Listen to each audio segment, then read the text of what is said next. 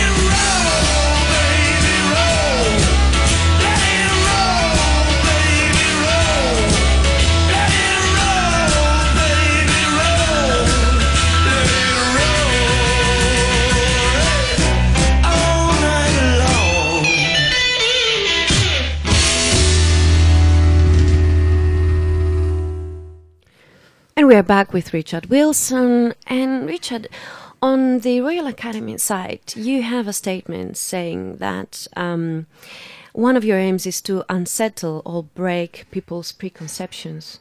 How do you do that, or how you attempt to do that? I think the way I try and do that is you try and pick something that you think you know. And the best way of doing that is picking something in the world of objects that exist, ships, boats, planes, buildings, and you think you know these things, and you tweak it in some kind of way. So what you do is you challenge people's preconceptions of that object. And the object is a metaphor for the way you look at your world, basically. So as a sculptor, I can take oil and I can have that cleaned. It doesn't lose its colour, it's still black, it's got the burnt graphite in it. And I can pour that into a pristine white space. And people will go in and talk about that with notions of beauty. Whereas if you see that on the news, on a sea, being washed up on a beach, seagulls blackened, your concept of it is very different. Yeah. You'd be arrested for pouring it down a drain. Even synonymous and with yet death. I've challenged not just the architecture by doubling it like the TARDIS, the interior becomes something that you thought you knew and it's not any longer clear. But you've also taken an oil that people have fought wars over and you've used that as a sculptural material, which is a challenge in itself. It's not necessarily on the sculptor's vocabulary of materials. And at the same time, you've got them looking at a material that has all these other connotations which are very negative. So that's an example. And the same with buildings. We tend to think of architecture as a very static object. And if you can animate architecture in some kind of way, you actually understand that architecture is actually a very slow-moving event, in that our cityscapes are constantly being torn down and rebuilt. And so if you had a camera running for 100 years, you'd have a very interesting movie of demolition and resurrection. And I hover somewhere in that about how architecture isn't this static thing. And it's not sacrosanct. You can tamper with it if given the right permissions. And you can spin buildings. I was wondering which are your influences mainly. So I saw many reference to Gordon Matta Clark and an architecture, Le Corbusier, and Arte Povera, I could say, because you usually use existing objects or buildings to alter them. So which are your main influences? Yeah, I mean, it's almost, if you sort of came to my house and looked at my library, you'd see that the books aren't in any order. And it's the same with sort of, I suppose, with influences. It's not going to be a list of artists necessarily, other artists. I mean, it's Endeavour, Speed, musicians, all sorts of people who have tackled challenges and succeeded, or not necessarily succeeded or overcome, but have taken on the challenge. I mean, Donald Campbell, for instance, is one of my heroes. You could say that he failed, but I don't think he did. I think they should have the mangled Bluebird pre its rebuild. It has now been rebuilt, but I always said it should have gone on the fourth plinth as a statement of endeavour. That you take on challenges. It would have been an extraordinary piece to have had. Just a mangled bit of metal. But what it resonates was fantastic. I mean, I watch MotoGP. There's a lot of people there that I like to have as my heroes as well because of their achievements. But in art, Art Povera, I mean, it's a shame that we've just lost Cornelis, but he was a fantastic artist. Yeah. And the rawness of material, the way he didn't actually embellish and play too much with surface, he just took raw substance, natural substance, steel, coal, tar. You could say they would be an influence in the way they're untouched and untampered with and unaltered. And I like that sort of sense of directness and rawness. Yeah, it's interesting you both mention Art Povera, because on the one hand, you're using recycled materials or everyday materials, or even just enlisting space itself as the material. Absolutely, yeah. I mean, there's been pieces, and you could say commercially they're quite challenging, but where the sculptures actually enlisted parts of the building as part of the works. Well, how do you sell that? Well, it wasn't a question that came up in my head. That's the other side, because on the other hand, it's the most extravagant, lavish art there is. So that dichotomy is an interesting thing. Yeah, absolutely. It's not one that one follows all the time, but I think it's very much one works with what's given. I mean, if you are given the situation and you know that you could probably push the parameters of what you are allowed to do, that's possible. I have to say that museums are more restrictive than open, in that they I suppose we mentioned it earlier, that they are sort of sacrosanct. You can't sort of just go undoing floors and that sort of thing. You can't be the mad axeman going in and challenging. And on the other hand, I don't want to be someone that I was viewed once upon a time in the press as being someone who was aggressive towards architecture. Everything I actually do is sensitively choreographed, and it's worked out painstakingly and fine-tuned to the nth degree so that it actually works for me very well. And that one isn't there for attacking. It's not a sort of a violent act of undoing. It's actually just a very sensitively choreographed act of undoing. What is the dirty truth in the arts for you? What is the Dirty Truth? The Dirty Truth is a band, actually. It's a bit like the 39 Steps, isn't it? The Dirty Truth is a band, and I'm a big fan of the band. Okay, let's go to Dirty Truth then.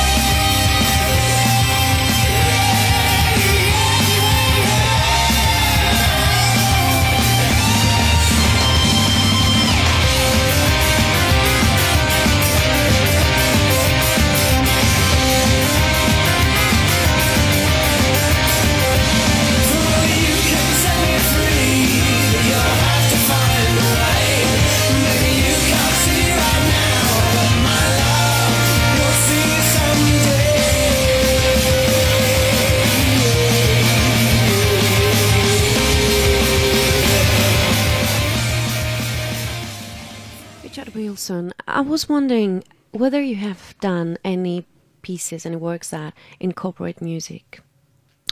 Very interesting. Yeah, I did a very big sound piece many years ago. One of the first of the big sound pieces as sculpture. It was for a big national exhibition, TSWA 3D, and I had the Tyne Bridge in Newcastle. And I had one of the footings of the Tower Bridge, the Tyne Bridge, and I suspended 1,200 car parts, and that includes engines, bodywork, and over a period of 5 weeks, a machine with a blade on it seesawed through all the 1,200 strings or ropes that were holding the pieces up, approximately 40 pieces a day, and the audience would go into a cage and they'd be amongst it, and it would just crash down around them. And what happened on the first day, those 40 sounds were recorded, and they were played back as recording on the second day, as the next 40 fell, and so it was accumulative. So it started off as a very visual experience, but ended up as a completely acoustical experience. So that on the last day, there'd be about approximately 40 pieces in the ceiling, with 1,160 pieces on the floor, but with all this recorded sound. It sounds like a war. Well, no, it's meaningful utterance. It's just coming from a different organisation. You know, it's not an instrument, but yes, it does make sound, and it comes from my background as one of the 3 members of the Beau Gamelin ensemble that operated through the 80s, where it basically was a sound and light experience. It wasn't theatre. We were making sound, but number one, we were making our own instruments, which is interesting because no one can tell you how to play them. If I picked up a violin, I'm picking up history, and people will say, "Oh, you played that badly." But if I'm playing an arc welder and a beer barrel, no one can tell me I'm playing it wrong. So that was wonderful. And I think we were looking at the ergonomics of instruments. I mean, nothing that we did was amplified. It was all natural acoustic, which became a very interesting sculptural debate, because how do you fill Wembley Stadium with a sound if you don't have amplification? Well, you can do it through explosions, and we worked a lot with pyrotechnical fast oscillation of chemicals to create sound, whistles, bangs, taps, that kind of thing. The other thing is steam is very good, and I still blow steam whistles, and still organising big concerts for steam whistles. I know the gentleman who owns the largest collection in the world, and I have free access, and next year we're blowing the Mauritanias for him on the River Thames, we hope. I'm just imagining health and safety officers across the land with their heads in their hands thinking about all this. Yeah, they need testing, don't they? I think it's about pushing limits, though. I mean, otherwise what happens is your world gets wrapped up in cotton wool. And, I mean, the thing about health and safety, what is unsafe is unfamiliarity. And if you're unfamiliar with your world, and you're not allowed to do things, you don't learn. You don't know how to cross a road if you're not told how to, and you don't try it. And the more we try what we're not allowed to necessarily do with common sense, the more we're going to understand our world, and it's going to be a safer place. I think, to stop us doing too much when common sense, I mean, this whole argument about they're going to get rid of ladders, I mean, what's wrong with a ladder? But you use this, of course, like the appearance of danger helps you sometimes. So I'm from near Liverpool, and that piece that you did, Turning the Place Over, which is a great name, by the way, cutting a 10-metre disc out of the concrete facade of an unused building. Now, that looks dangerous. Absolutely. I think it's part of the clever aspect of catching an audience. I mean, it's a sleight of hand, basically. If you think of, what happens in theatre when the lady is sawn in half, that kind of thing. It's like, oh, my God. Now, as an artist, if I can do that, it comes under the title of spectacle. If you can make something more of a spectacle and you play with structural daring, people go, oh my God, look at that coach teetering, look at that building spinning. But in actual fact, there's lots of engineering theory thrown into these things to make sure that they don't fall on someone's head, that they don't topple off the building and collapse into the street. So they are examined and tested before they're put out there in the public domain. Have you created any works that have a specific utility? Not really, no. I mean, I've been asked to think about stuff like that, and quite recently I worked on a very small tabletop piece that was seen to have supposedly have had a function to it. In actual fact, what it was a jug, and I just knocked the jug over and recorded it falling, and we made that form. You couldn't use it as a jug, so. In that respect, I've tampered, but not really. No, I haven't worked with that side of design. It's been very strictly for itself, sculpture for itself. Mm-hmm. Let's go to Dr. Feelgood and Roxette, and we'll be back in a while with Richard Wilson.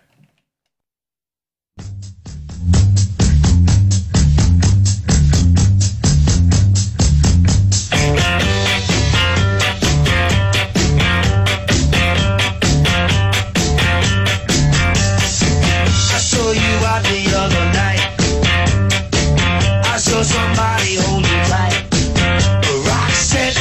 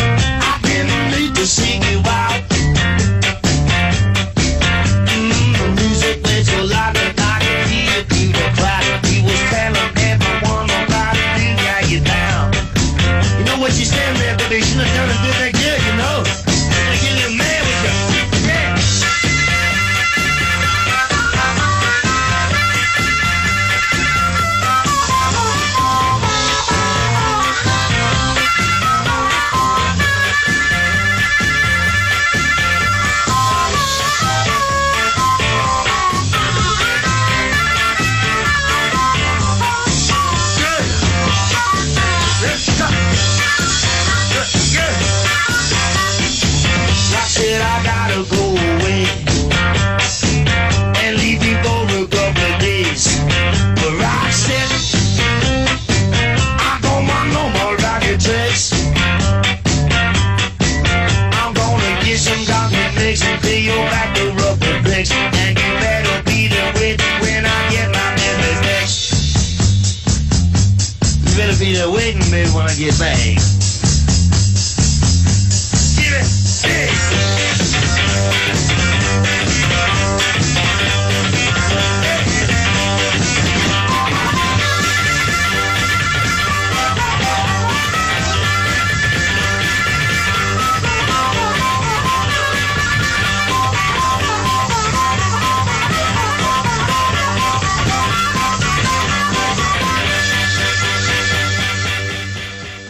Richard Wilson, one of the works we've talked about already is the 2050 installation at the Saatchi Gallery. So I think lots of our audience will probably have seen that by dint of the fact that it is permanent there.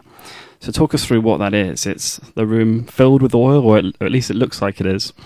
Yes, it's a gallery space, and it has steps down into it, and the concept is that you walk into a corridor, a steel corridor, and you walk out to a point where that corridor finishes, but at the same time it's kind of enclosed upon you, it's tapered, and the floor itself slightly rises, so there's a disorientation taking place, not only from the aspect of the corridor, but also that you are in an environment which is this perfect horizontal plane of reflective what is actually oil, but you don't know, first of all, other than the smell. There is this industrial smell, the oil smell. And what you are experiencing is the complete reverse of the room you're looking at. So you're not looking at a sculpture, you're looking at the very room you've walked into, but it is actually turned upside down, and therefore it is the negative of the room, but at the same time it's doubled the room. So if you take the concept of the TARDIS, which is a police box, and when you open the door and you step inside, the interior is much greater, much bigger than its exterior. That's really the simplest concept to explain what 2050 is, albeit it is this viscous waste material. And people walk in there, and some people have suffered vertigo, grabbed the sides, and had to be led out. It's quite an extraordinary experience, and completely psychological experience. And although it's seen as being the ultimate site-specific installation, it could actually exist anywhere, and has indeed existed all around the world. It has. It's been built now 10 times, including northern Iraq, at the Saddam Hussein Red Jail in Suleimania. It's interesting. It's not site-specific. It's not site-dependable at all. And everyone has written about it as being a site-dependable piece of work. It actually can go anywhere as long as I agree where it goes. Well, that's one thing I was interested to ask you about, which is what are the rules? What does Charles Saatchi own by owning that piece? I'm not quite sure what he owns. No piece of paper was ever signed. Oh, that's impressive. He walked into Matt's gallery. He saw that particular piece of work, bought it, and it went immediately to the Royal Scottish Academy and was recreated and has existed in several variations at the same time. I mean, it broke all the rules. So because people would say, how do you move something like that? And you say, we break it up and make another one. And people say, but how do you do that? And you say, well, it's quite simple. You just make one more. What's the problem?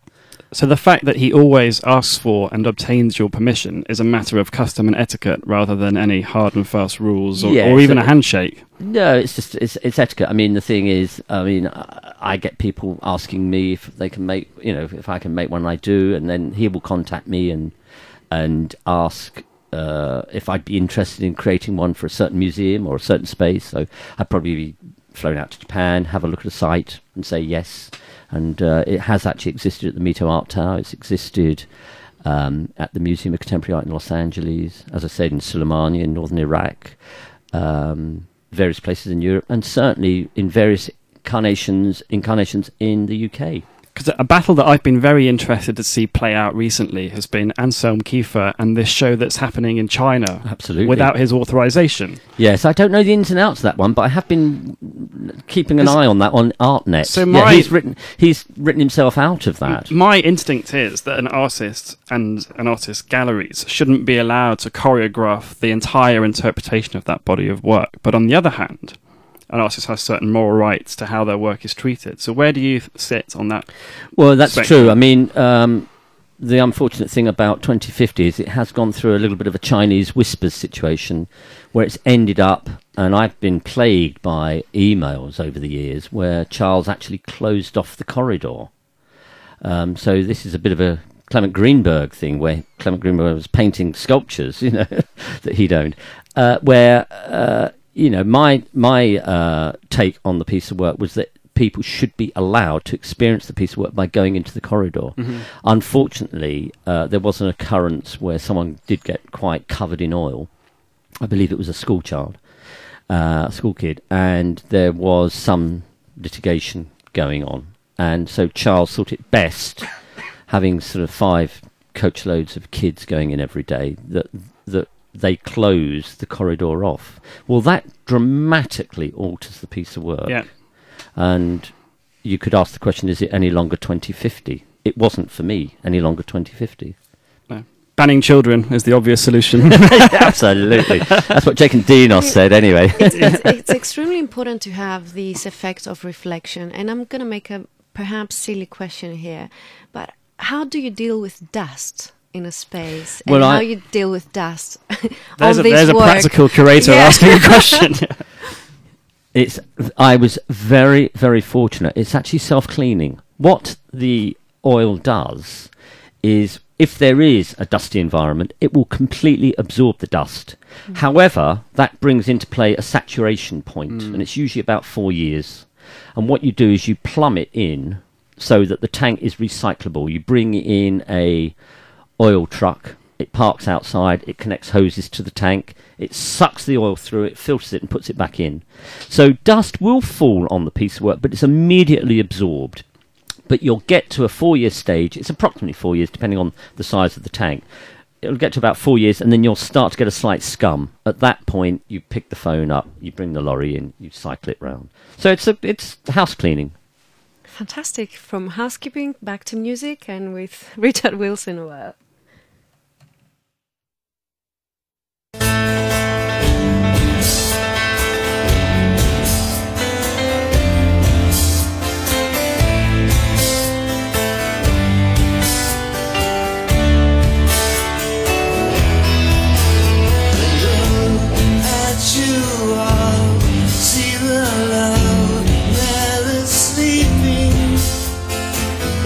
While my guitar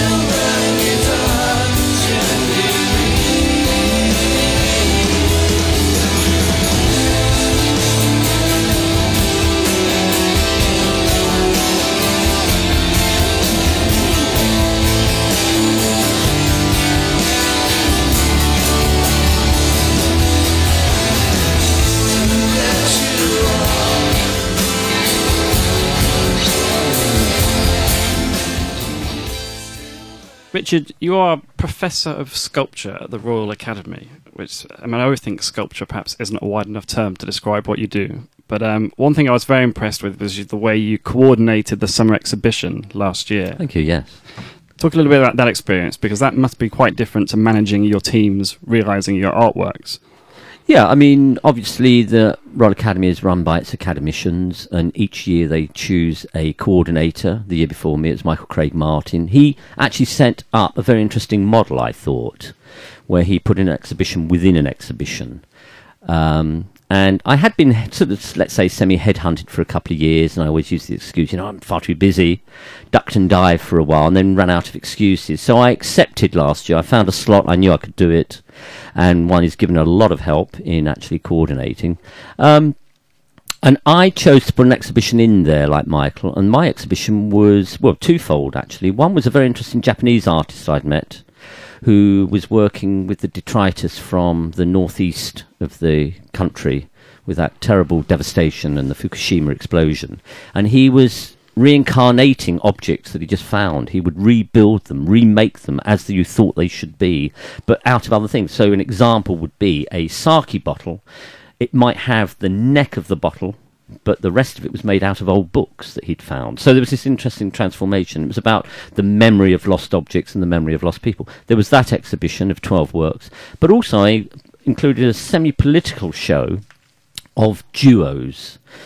Currently at the Academy, we have a situation where you are voted in. You have to be nominated. You cannot choose to become a Royal Academician. You have to be nominated.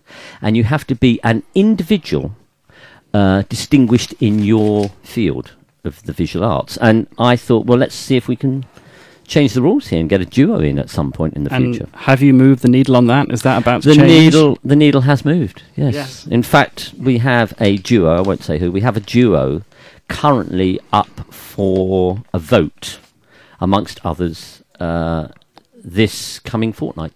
So I'm not going to guess who that particular duo is, but I do know that you achieved the coup of having Gilbert and George participate in a group show for the first time in a long while. Absolutely. How did you do that? Yeah, Gilbert and George don't do group shows. Very, very, very seldom. I had a very good contact who is the chief sort of organizer, coordinator for the summer exhibition. Exhibition organizer, Edith Devaney, and she had their details. She had met them. She knew them. We plotted. We went down and saw them down at Brick Lane and at Fournier Street, and chatted them up. And they said yes, and that was great. And what did you they learn? made a piece specifically for us. That was lovely. What did you learn about duos in general? Because I always think working as a twosome is quite hard. I'm looking at Vasiliki now, and she's maybe agreeing. But as an artist, you have to be collaboration is a must. Selfish. I know, but collaborating with a team is one thing. But as a pair, that process is interesting. Well, I mean, it was an interesting learning curve for me. I mean, I have never worked as a duo. I've worked as a trio in the Beau Gamelin ensemble, and collaborative energy. I mean, if you took the example of the Beau Gamelin of Anne Bean, the late Paul Burwell, the percussionist, and myself, you could put almost, at the time we got going, you could probably put 70 years of experience together out of the three of us. And I think duos do that. Artists working on their own have a very isolated experience sometimes, and to have someone in the studio with you where you can say, what do you think of that?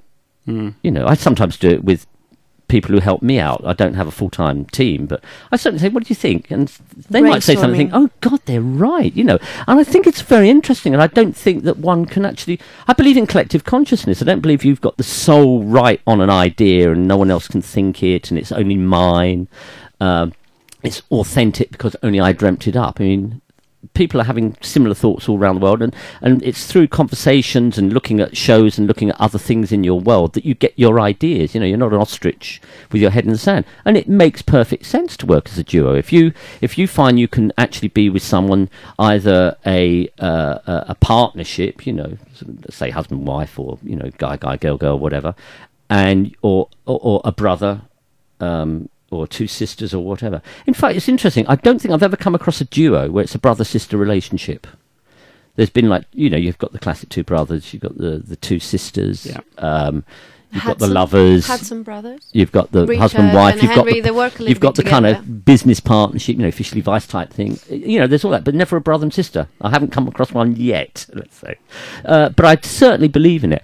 I threw a bit of a spanner in the works with the Royal Academy because they then put a rule forward that we voted on, which was 2 or more can be voted. And I said, I'm not interested in the more, which kind of gets rid of people like Assemble, which is a bit unfortunate. My point was duos first. Let's see how it works. It does technically rock the boat a little bit. We've got to iron a few things out. So if you've got, say, 15 people working together as a team, you can't vote 15 in. It's too complicated. So we need to walk before we can run. But it's a very interesting thing, and I really do think we do need to get into the 21st century with this and get a duo on board. Before going to the next track, I have a question regarding the new technologies that was briefly mentioned before.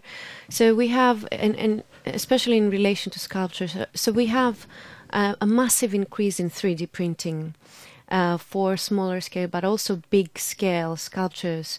Is something that you consider in using as a medium in the future?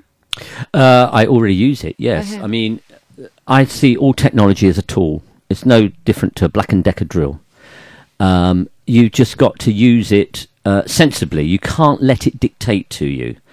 But what that kind of technology does is it's damn good at short-circuiting things, in the same way as a laptop is. I mean, I often wonder, I'm in that generation, I'm 63 now, I'm in that generation that came into sculpture having left postgraduate course and wrote hand-lettered, handwritten ink, pen and ink, or usually pencil. I always used a pencil because people would stop and read it because it's not in ink. And I've progressed right the way through to computer and beyond, So it's interesting to go through that.